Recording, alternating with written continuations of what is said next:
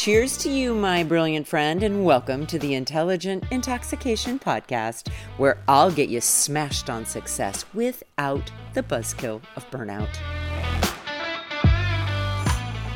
Welcome back, everyone. So today I would love to chat with you about commitment. And I believe there is a type of commitment that is healthy and aligned and serves you long term.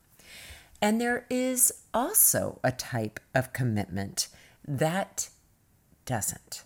And so let's dive into commitment today.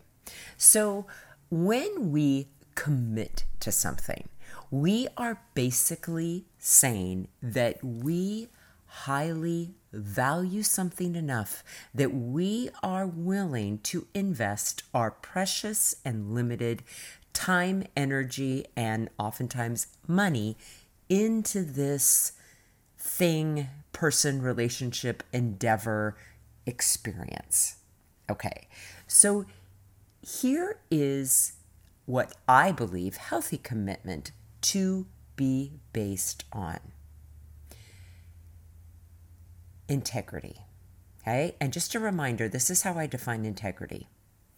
When what you value on the inside matches what you say and do, and in this case, how you spend your time, what you invest in, on the outside, you are in integrity. So integrity is not a permanent place or destination that we arrive at and we never leave. It's in flux. It's not static. It's very fluid. We are in the habit, I like to say, of being in integrity.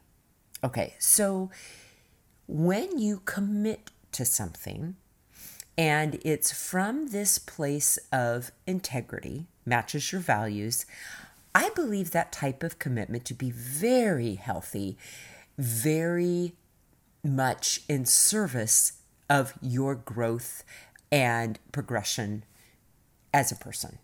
Okay? I just think it's amazing. That type of commitment tends to be wholehearted. It's not perfect. And by wholehearted, I don't mean like, let's say you're committed to physical fitness and you miss a day, you miss a couple of days. That doesn't mean you aren't still committed to exercise and being healthy. Okay, we're not talking about that. Here's what I'm talking about when I refer to half-hearted commitment. And this is the type of commitment that I believe to keep you stuck and to be detrimental to you.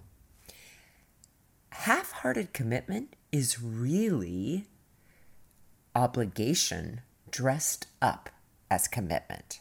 Because here's the thing with obligation, and I've talked about obligation before.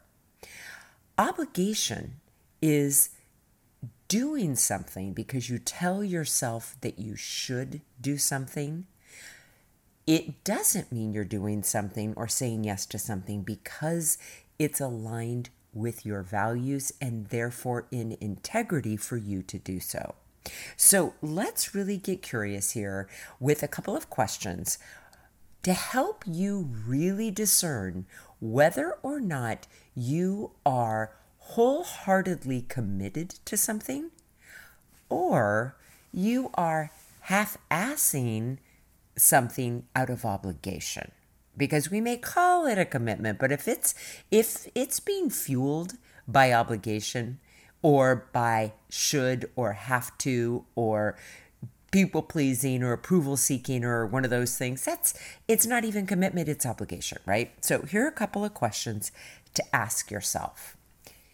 If no one was watching, would I still commit to this?